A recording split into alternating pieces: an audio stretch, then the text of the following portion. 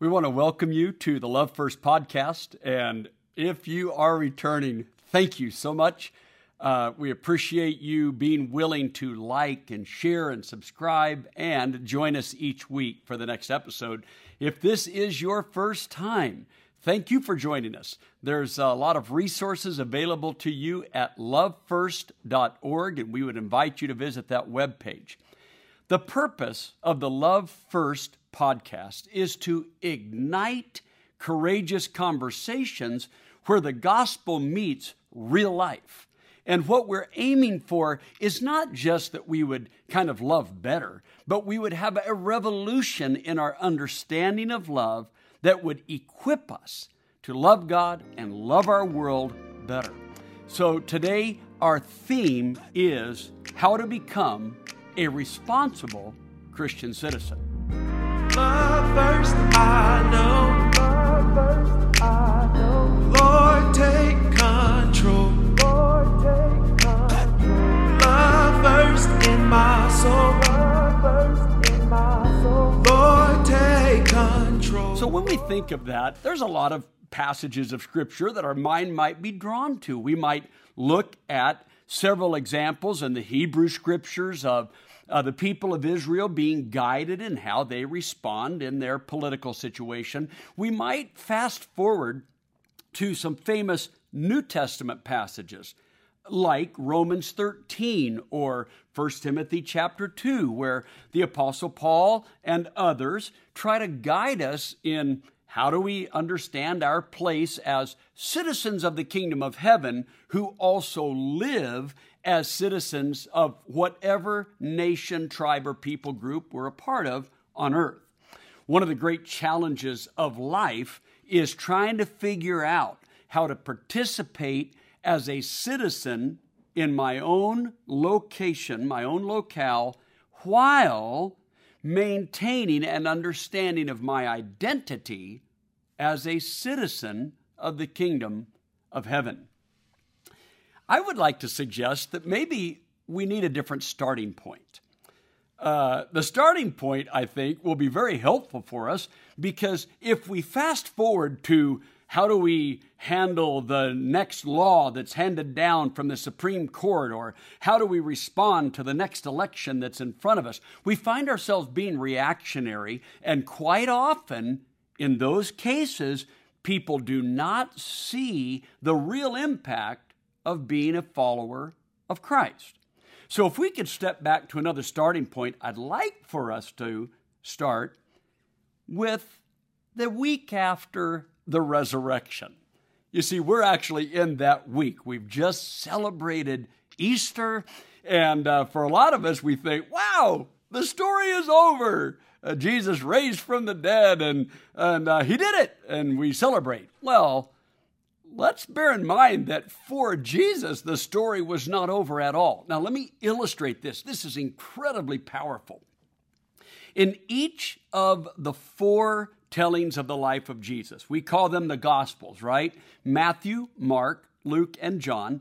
In each of them, there is some form of a commission to the disciples. And this is after the resurrection. So one of the more famous ones is in Matthew 28, where Jesus says, all authority has been given to me in heaven and on earth, and go therefore and make disciples of all the nations, baptizing them in the name of the Father and the Son and the Holy Spirit, and teaching them to obey everything I've taught you, and I will be with you always, even to the end of the age. And this is followed up, of course, in Mark's gospel with his telling of that commission, and then in Luke's gospel, and even in John.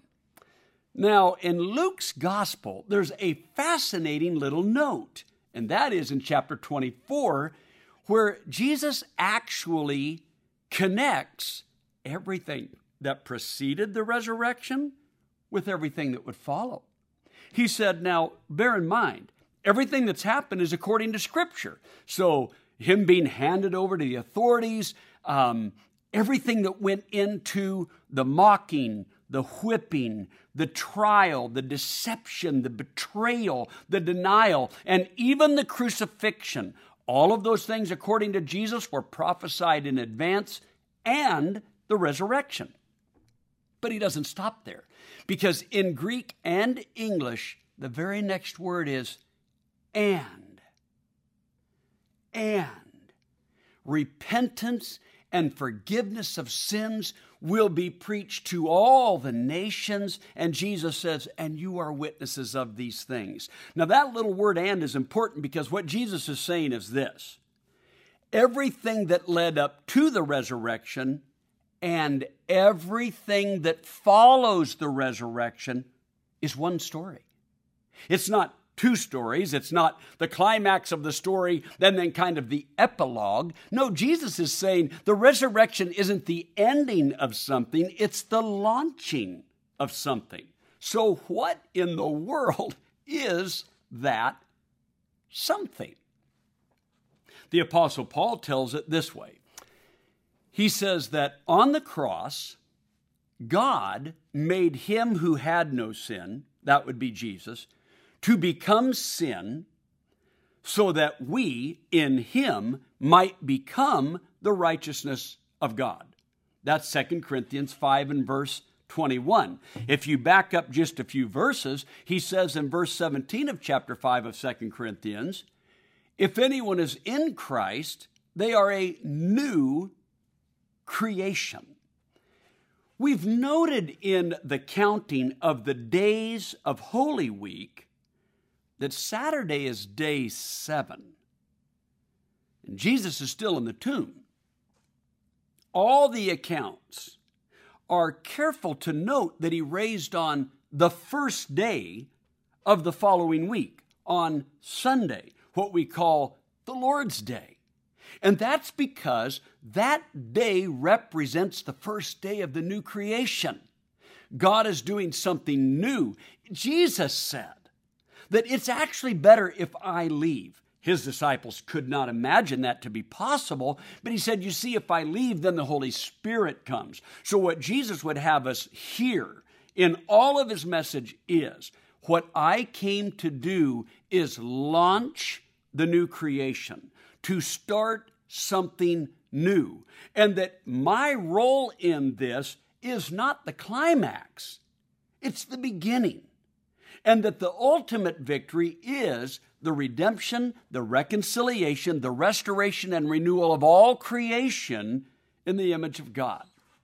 So, listen carefully to some words that are in what we call that Great Commission that give us clues as to what Jesus was anticipating.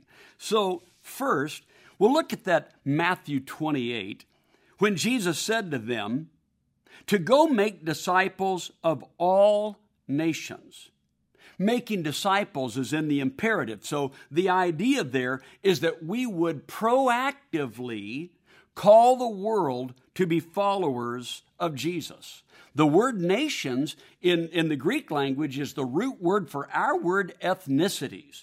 So Jesus had in mind all ethnicities. Now, when he says to go to all the nations, right, that we're to take the gospel to all the nations, to all the ethnicities of the world, he says what we're looking to do is to immerse ourselves in the nations of the world where they live in real time. And then notice he says, baptizing them. So the idea is that the world would be, in essence, re-immersed. Not in the sense of the flood in the time of Noah, in an immersion of destruction. This is an immersion of new creation, of new life. So all the ethnicities of the world are to be touched by the gospel. Now, Mark includes a couple of other words.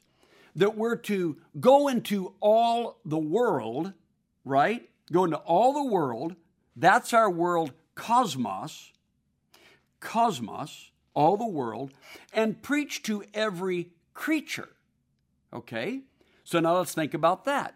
The word cosmos could absolutely have a geographic vision in the reach of where the gospel would go. You're to go to every point of the globe, right?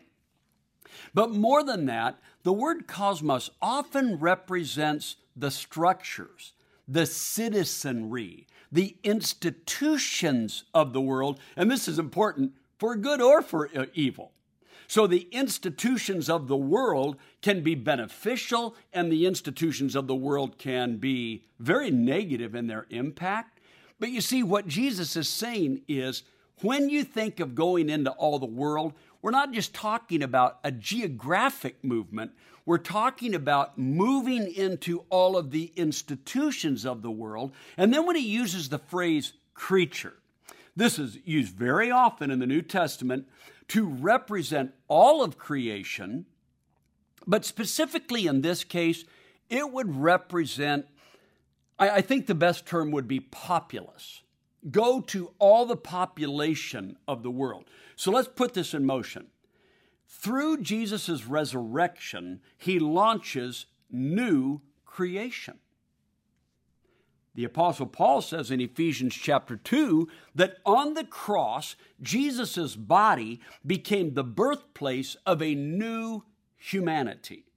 So this new humanity is launched, this new creation is launched, and then the role of the disciples in every generation is to geographically go to every point on the planet, but then to immerse ourselves in every ethnicity, every institution, and every populace. So let me run through that again.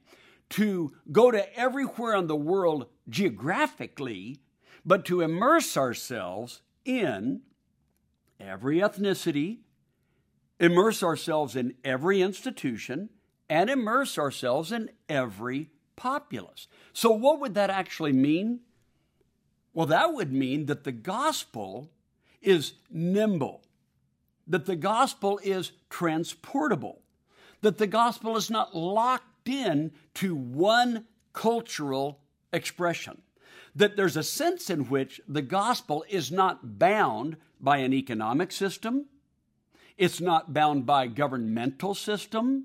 In fact, the gospel can move and live and thrive in any system, any institution, any tribe, any people, any language, anywhere in all the world. Well, that would sound simple enough, but Jesus takes it a step further. What we understand then is the gospel launches a new creation which is identified with Christ. There was a famous theologian. His name was Andrew Tozer. He's known in his writings as A.W. Tozer. And one of the things he describes, that I love the way he describes it, is that wherever the gospel went in the world, communities rose up, listen carefully, and crystallized around the Christ. Isn't that a beautiful expression?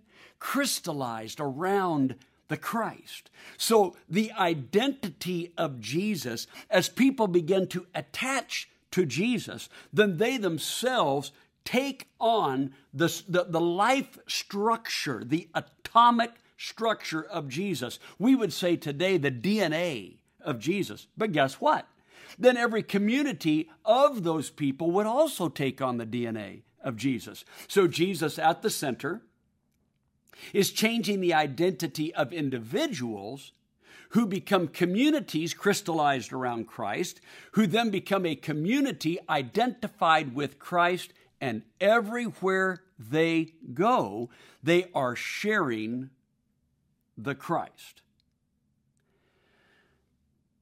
You say, well, that sounds simple, but has it been that easy?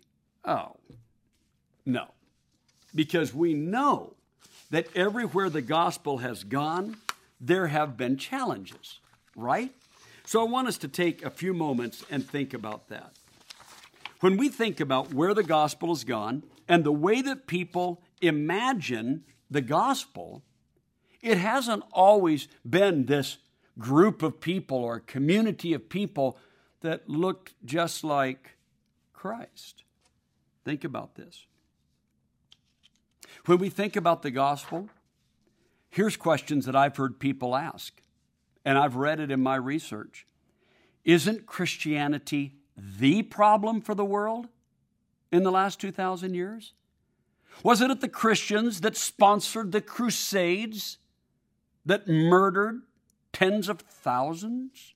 Isn't Christianity the world's worst defender of human rights, supporting regimes that colonized lands, raped people groups of their resources, destroyed cultures, enslaved, abused, and oppressed people the world over? Isn't Christianity responsible for supporting governments and organizations that hate on the marginalized, destroy the ecosystem, and cover over the most heinous systems of child abuse? Isn't Christianity the incubator of religious and political scam artists who lay claim to the faith that they may deceive and abuse the populace for their own gain? How could anyone imagine Christianity as being anything other than an oppressive system that will ultimately bless the world with its imminent demise? You think, good grief, that went dark in a hurry. No, it didn't go dark in a hurry. You understand that some of the questions that I've just read have been, in some version or another, asked since the 2nd century AD. In reading the history of Christianity by Dr. Justo Gonzalez, you can see these questions in some form being raised throughout the history of the faith. So no, maybe the podcast went dark in a hurry, but these questions have been raised the whole time. Why is that? Why is that? Because you see, the truth is that maybe we should talk about the tale of two Christianities. Because, truthfully, the symbols may be shared by those who bless and curse the world. One of the examples that stands out in my mind is the slave trade, the North Atlantic slave trade. The first 20-some slaves to arrive in Jamestown, the colony of Jamestown, their journey originated in the port of Luanda, Angola. The ship on which they were loaded was named the San Juan Bautista, the St. John the Baptist. So you see, the ships that arrived with gleaming white sails, with crosses on them that brought missionaries a century earlier and brought the good news, not forced baptisms at the beach before they were enslaved, but brought the good news and where people begin in that region of the world to embrace the gospel. This is why some of those early slaves that were on that ship and arrived in Jamestown had names like Pedro and Maria and Anthony. These were people that were already followers of Christ. They had seen ships with sails, with crosses, a symbol of the faith, and it brought them good news, only to have those ships followed up with colonizers and slavers flying the same sail with the same symbol. And when they wrote to their counterparts in Europe, who surely don't understand this is happening, they can't know that this is happening. They either received a deaf ear, or those very people supported the slave trade themselves. When I think of that example, I think it illustrates clearly the tale of two Christianities, to where the symbols of the cross, baptism, communion, the holy days of Christmas and Easter, the familiar gathering places such as church buildings with architectural designs that are similar and familiar furnishings, the traditions such as hymns, readings, prayers, ministries, heroes of the faith that instruct and inspire, creeds and practices of the faith. The truth is that these two versions of Christianity, those that proclaim the year of the Lord's favor and bring liberation and freedom and good news. Those same symbols are used by those who bring oppression and destroy liberty and destroy lives. The tale of two Christianities. So, who are we to be as citizens in our day and time if we're going to crystallize around Christ in recognition that the other tale of Christianity that's already been told and being experienced is still alive? How do we handle this? What do we do? Well, one thing we have to be clear about is that these two versions of Christianity cannot peacefully coexist.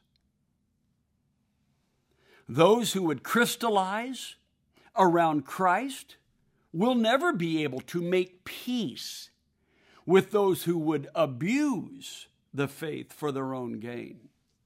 It's not possible. It's not advantageous for the gospel.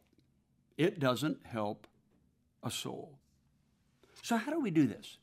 How do we become citizens who immerse the world in the good news of Jesus Christ without losing our place in the current world in which we live? How do we make these kinds of decisions? Because the beauty of this is that throughout the history of the church, for every enslaver who blasphemed the good name of Jesus, there were abolitionists who gave their lives to not just free the enslaved, but to end slavery. For every political figure that would claim the faith to get votes,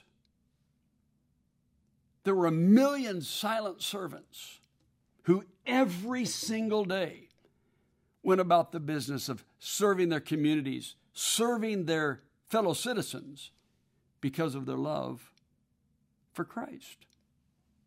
For every person that would abuse the poor, there was a Mother Teresa who would give her life for the poor. So one of the things we must do to become responsible Christian citizens is we actually have to make a choice first about our identity. Now, I will give you an example for myself because I live in the United States of America. So I am not an American Christian. That would be the reverse order. That would inadvertently indicate that my first allegiance is to my citizenship as American, and my second allegiance is to Christ. No, I am a Christian who is a citizen of the United States of America, which means that my allegiance and my identity is to Jesus Christ. And that my allegiance in this country is always secondary to my allegiance to Jesus Christ. But would this not also be the same for anyone who comes to Christ anywhere? I've heard it said that a Christian in America has more in common with any Christian anywhere else in the world than they would have with a fellow citizen in their own country for whom Christ is not yet the Lord of their life. I believe that is true. So when you think about the history of the faith and all of the people that we have depended on for inspiration and instruction and guidance, you do realize they are from all over the globe. Some of the greatest scholars in history have come out of nations and obscure people groups from every continent. So actually, as a citizen of heaven, I am a citizen of the world first. I am a citizen with all the people of humanity first. And then I am a citizen in my local context. Now, I want to give you an example of this that I think emerges from the coronavirus COVID-19 experience. One of the questions has been, how do we think about a nationwide lockdown, right? And there's a lot of questions about this. Some people would advocate it, and they advocate it from many different vantage points, right? Not just political, not just economic, but also medical, right? Some people acknowledge that there's places that are more rural than others, and there are population centers like New York City or LA or even in Atlanta that you would think to yourself, well, people are closer together, they're in certain circumstances, so maybe a lockdown in one place would make sense, a lockdown in another place wouldn't make sense, and they have history on their side. Because if you go back and you read 50 essays in the influenzaarchive.org, and you read 50 essays of 50 cities, you will note the same discussion took place in the 1918-1919 pandemic with the great influenza. It was the same discussion, same questions, same wonderments, and lessons learned from that tell us that they have history on their side when they're asking these questions. Is a nationwide lockdown the only way to protect the citizenry from the coronavirus and COVID-19?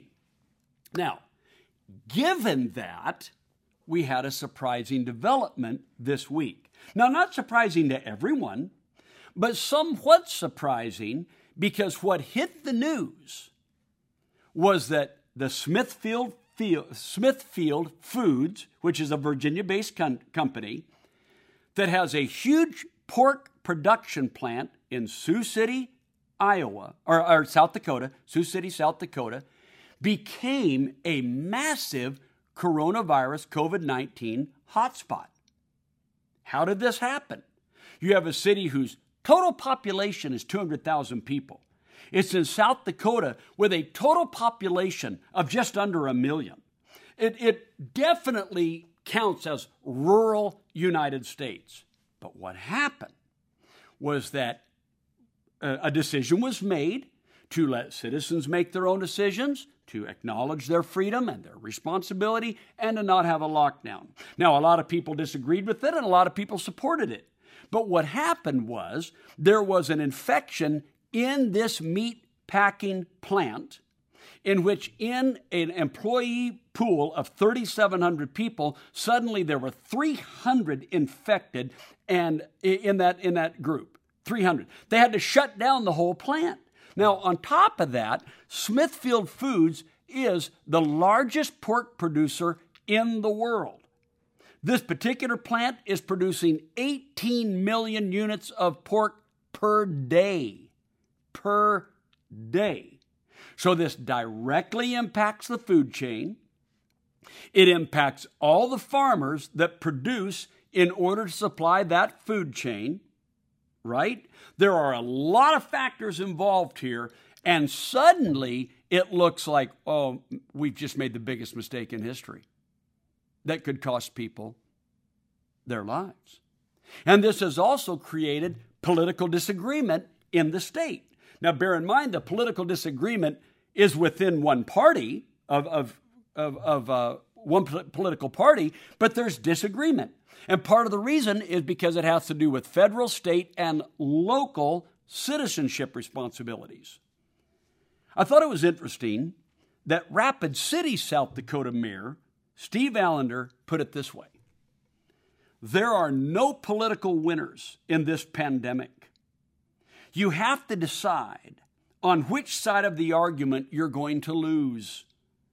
The one that was too cautious or the one that was too reckless. I'll be honest with you. When I read Mayor Allender's quote, I thought, I think that's what most of us are feeling. I think that's what most of us are feeling. Are we being so cautious that the economy will crater and will never recover? That people will lose their jobs, their insurance, their homes? Or if we do, reopen segments of the economy that we believe are essential for recovery, and it costs us lives, how could we be so calloused toward human life, the medical community on the front line, the world as a whole? Notice how Mayor Allender stated it. You have to decide on which of the side of the argument you want to lose. It is difficult. Citizenship decisions are not always easy.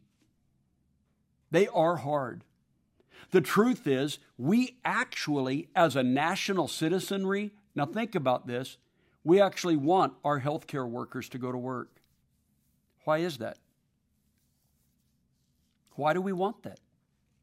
Knowing that they will be exposed. We already knew this before our situation ramped up to where it eventually just eclipsed the world in cases and deaths. We already knew this would happen because we saw it in Italy.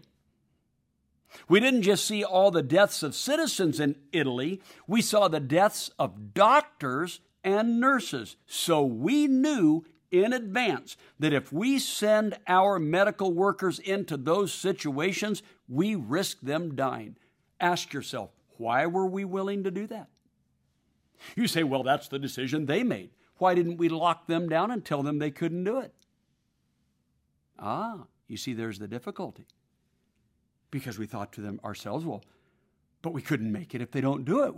We'll never come out of this if they don't do it. If researchers and epidemiologists and doctors and nurses and first responders, if they don't respond, if they don't go to work, if hospitals aren't open, if we don't convert hotels and convention centers to hospital rooms. I noticed yesterday that even yesterday, converting shipping containers into many self-contained hospital rooms. What fantastic innovation. Why are we doing this? Knowing that it's risking lives.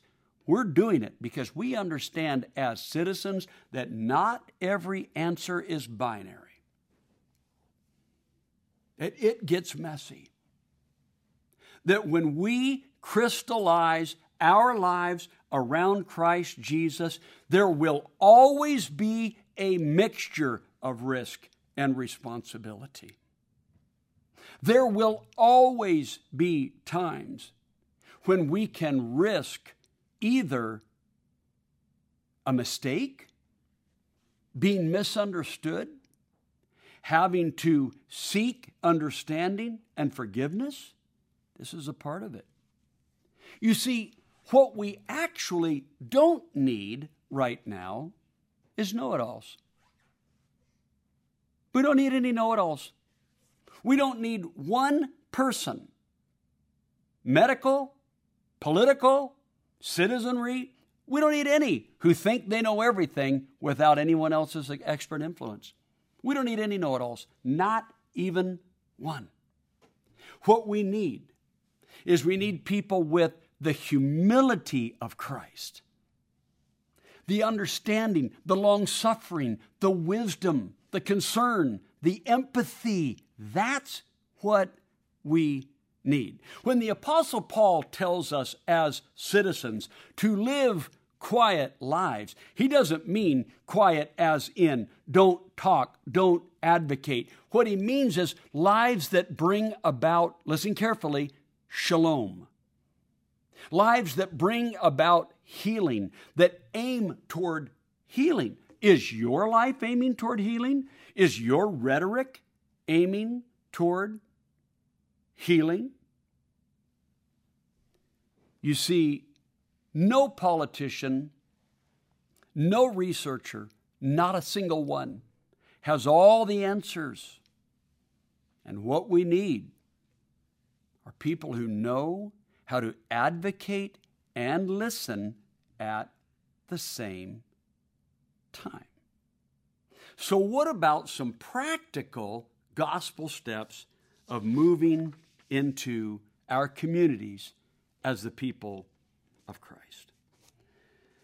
So the way that Jesus launched this movement of his people was meant to do the following. Now, this is crazy, but just hang with me. Number one, he did mean to launch a political movement that would lead to the reconfiguration of world power. He absolutely meant to do that. You say, wait a minute, what? Yes. The Apostle John in the book of Revelation specifically says that the kingdom of the world has become the kingdom of the Christ, and he will reign forever and ever. In Revelation chapter 1, it says that Christ Jesus already is the ruler of the kingdoms of the world. So Jesus absolutely intends to rule the world. There is no ruler on earth that is Jesus' understudy, assistant, or co-ruler. Zip, zero, none. None. He alone is the ruler of the world. Number two, Jesus' gospel intended to invent a new socio-economic model. Yes, the gospel intended a new socio-economic model. You want to check it out? Go to Acts chapter 2, verses 44 to 47. Acts 2, 44 to 47. Go to the end of Acts chapter 4. Go to the beginning of Acts chapter 6. At every single turn. Go to 2 Corinthians chapter 8 and just read it 2 or 3 times and see what you think. At every single turn, Jesus intends to invent and bring to fruition a new socio-economic model. There is not one excuse that is valid on the planet for a world that can produce as much food as we produce. There's no excuse for people to be starving. And beware when you somehow validate your own plenty and invalidate the lives of those that are starving. Beware. He meant to invent a new socio-economic model. Number 3, Jesus intended his death, burial, and resurrection to be a pivot point in history. He intended that. Now, I'm not saying he came up with the whole BC and AD thing. I'm not saying that. But he absolutely knew that the coming of the Christ into the world was the pivot point of history. When God became flesh in Jesus Christ, there has been no more revolutionary moment in the history of the world. Number 4, Jesus meant that his ministry and his teachings and those that would follow in the tradition of the Holy Spirit would be a key moment in the shift of philosophy. That the way we imagine the world would no longer be a world absent of God, but a world created by, loved by, redeemed by, and ruled by God. It would also bring about a fundamental shift in relationships. It would bring a reimagination of marriage, family, and parenting. It would bring a realignment of people with creation itself. And Jesus intended for the liberation of the enslaved and the abolition of enslavement. You say, well, wow, that's quite an agenda. Yes, but not for the Lord of heaven and earth. It is now our opportunity to crystallize around his mission and take that mission to every ethnicity, every institution, and every populace in the world. So, how are we going to do it? You ready? Are you ready for this? Here are the steps. Number 1, prepare your mind. You got to prepare your mind. Now, I'm going to say something. I just got to put it out there. Shock media does not rely on their shocking verbiage in order to get you to tune in. You say, really? Nope. At the end of the day, they rely on intellectual apathy and atrophied empathy. Every person who's making a living off of shock media, off of turning people against others, off of scapegoating populations, the whole key to their success is not the shocking way they tell the story. The whole key is our intellectual apathy and our atrophied empathy.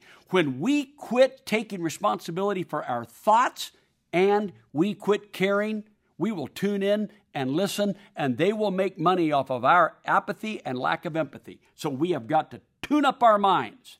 The Bible says that we are to renew our minds according to the will of God. So that's on you, that's on me. Prepare your mind. Number 2, receive the truth that intent alone is not the only way to judge your actions. You must take responsibility for impact.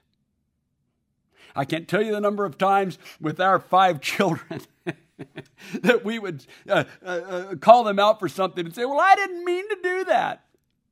And somewhere along the line, my wife and I invented this response. Well, if you didn't mean to do bad, did you mean to do good? Did you actually mean to do good? Which takes us to step number 3.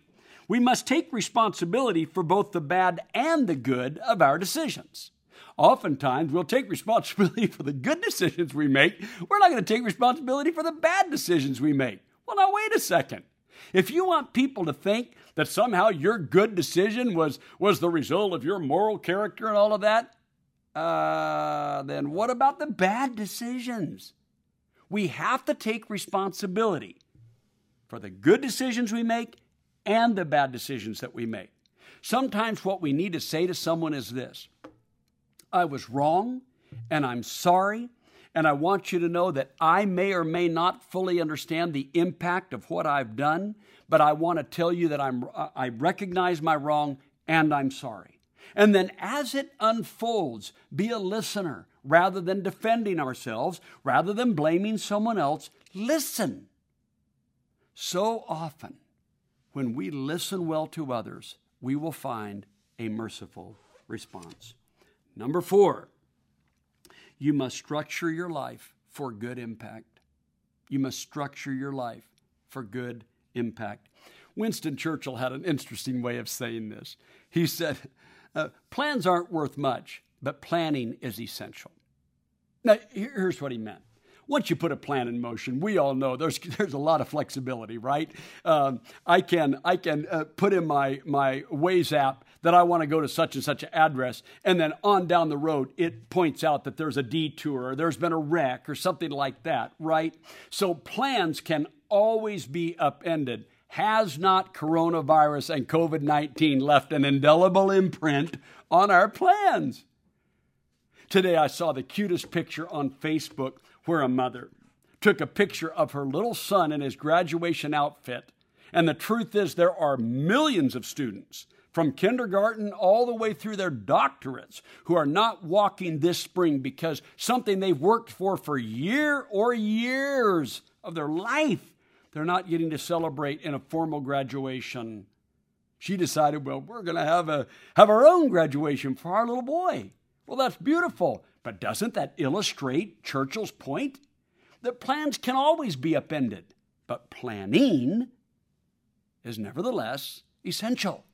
Are you structuring your life to do good? Do you prepare yourself to do good? One of the coolest things that's come out of the coronavirus COVID-19 experience is how many people started about a week or 2 weeks in grocery shopping extra. You say, well, I thought that was bad. Oh, I didn't say hoarding. I said grocery shopping extra. What they started doing was not just shopping for themselves. They started calling neighbors and people in assisted living. They started calling elderly friends. They started calling friends that were ill. They said, what can I get for you? How can I do this for you? They started thinking about people that were struggling financially, so they didn't just shop for themselves, and they would drop off mystery grocery sacks on people's front porches. How beautiful is that? That means they're structuring their lives to do good. Can't you today ignite in your imagination a way to restructure your life to do good? You know, I mentioned this a few podcasts ago. A whole bunch of us figured out that these things are actually phones. They're not just cameras. They're not just something to text on. They're not just something to check social media. Lo and behold, my Android or my iPhone can actually make a call. How many people have started making time in their day to have voice conversations? Structure your life to do good. And finally, abandon binary formulations of problems and solutions. Abandon the binary formulation of problems and solutions. Things can't be simplified down to open the economy or don't, total lockdown or not. Nobody goes to work or everybody goes to work. Things cannot and should never be broken down to one political party is holy and righteous and the other one is completely abandoned of everything that's good. Or to imagine that our country is better than all the other countries and there's no other country that is as good as ours. How foolish and arrogant and self-serving are such binary formulations of life, and they don't belong to the Christian and they don't belong to the Christian citizen. The Christian citizen can honor their place in their location without abandoning their identity in Christ. No Christian on the planet should ever exalt their personal citizenship in their home country above the citizenship of the world. We are a part of Christ, who is the ruler of all the world. Our sisters and brothers on every continent matter just as much as the citizen next door. And this is how we begin to live our lives. And this is why our early sisters and brothers who were missionaries were successful, is because as they went country to country to country, they didn't carry with them the traditions of their home citizenship. They carried with them the new humanity that was launched by Jesus Christ and empowered by the Holy Spirit. You see, we've got to be liberated so that we can live as people who have prepared minds, who take responsibility for our impact and take responsibility for the good and the bad decisions we make. We structure our lives for good impact, and we abandon the binary formulations that divide and dehumanize and destroy. I want to close our podcast today with an illustration of this with my favorite cat.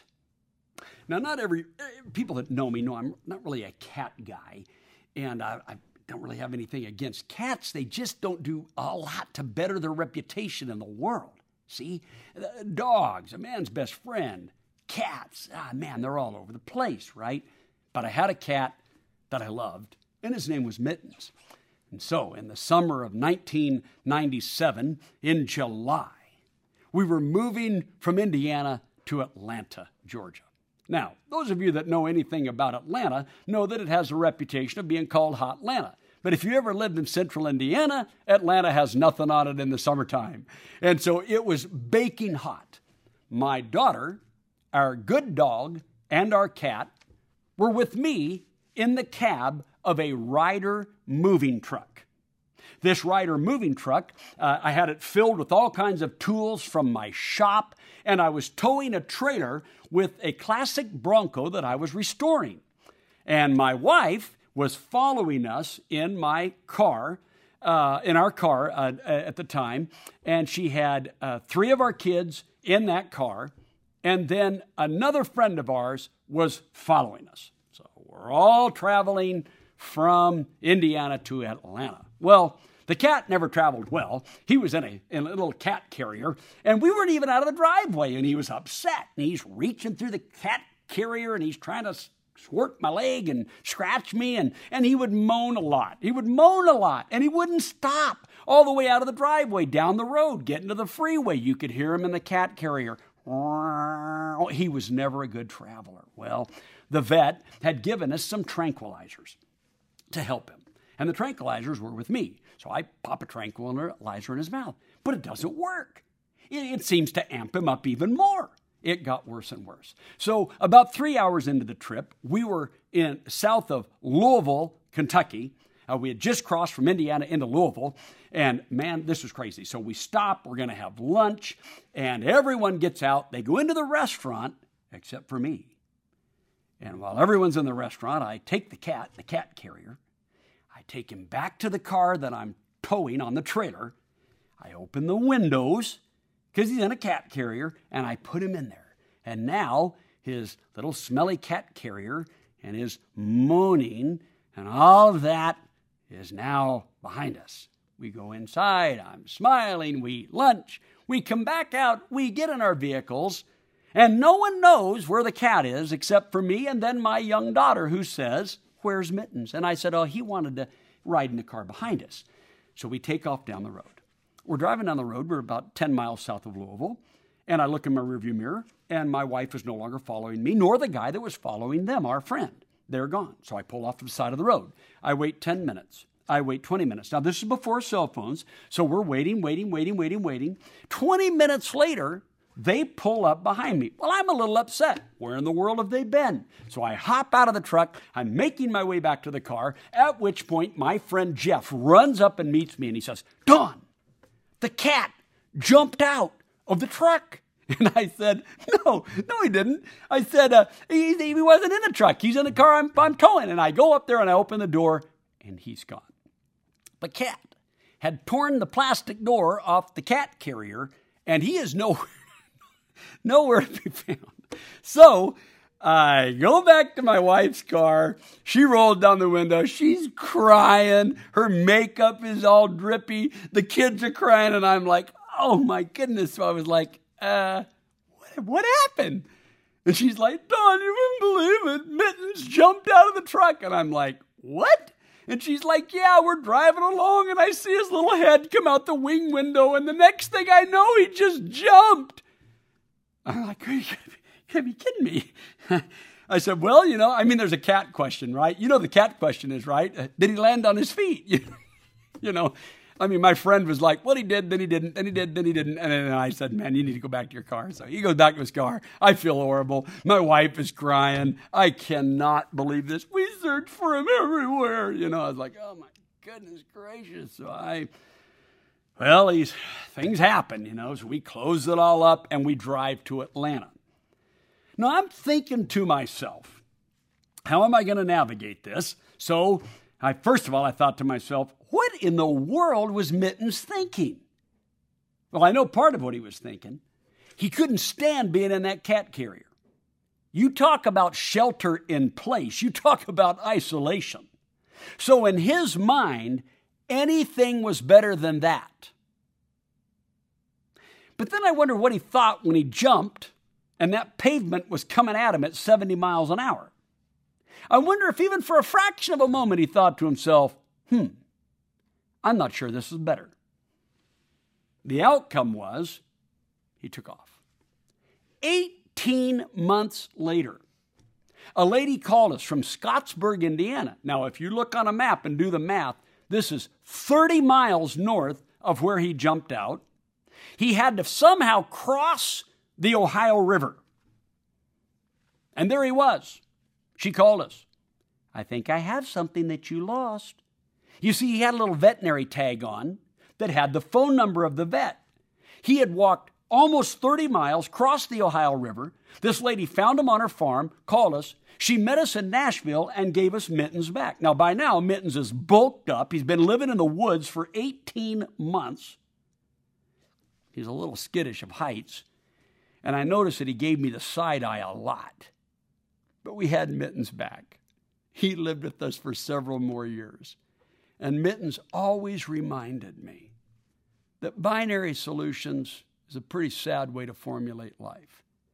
Because sometimes when I think I can't stand the situation I'm in and I react, I just might make things worse for me and maybe for everyone around me.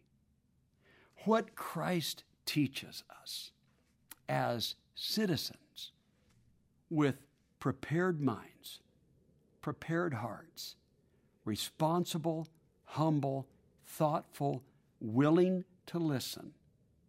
He teaches us how to immerse the world in the good news And that is how we become responsible citizens. Thank you so much for joining us today for the Love First podcast. I pray that you'll take the time to share this with a friend, right? Like, subscribe, and share.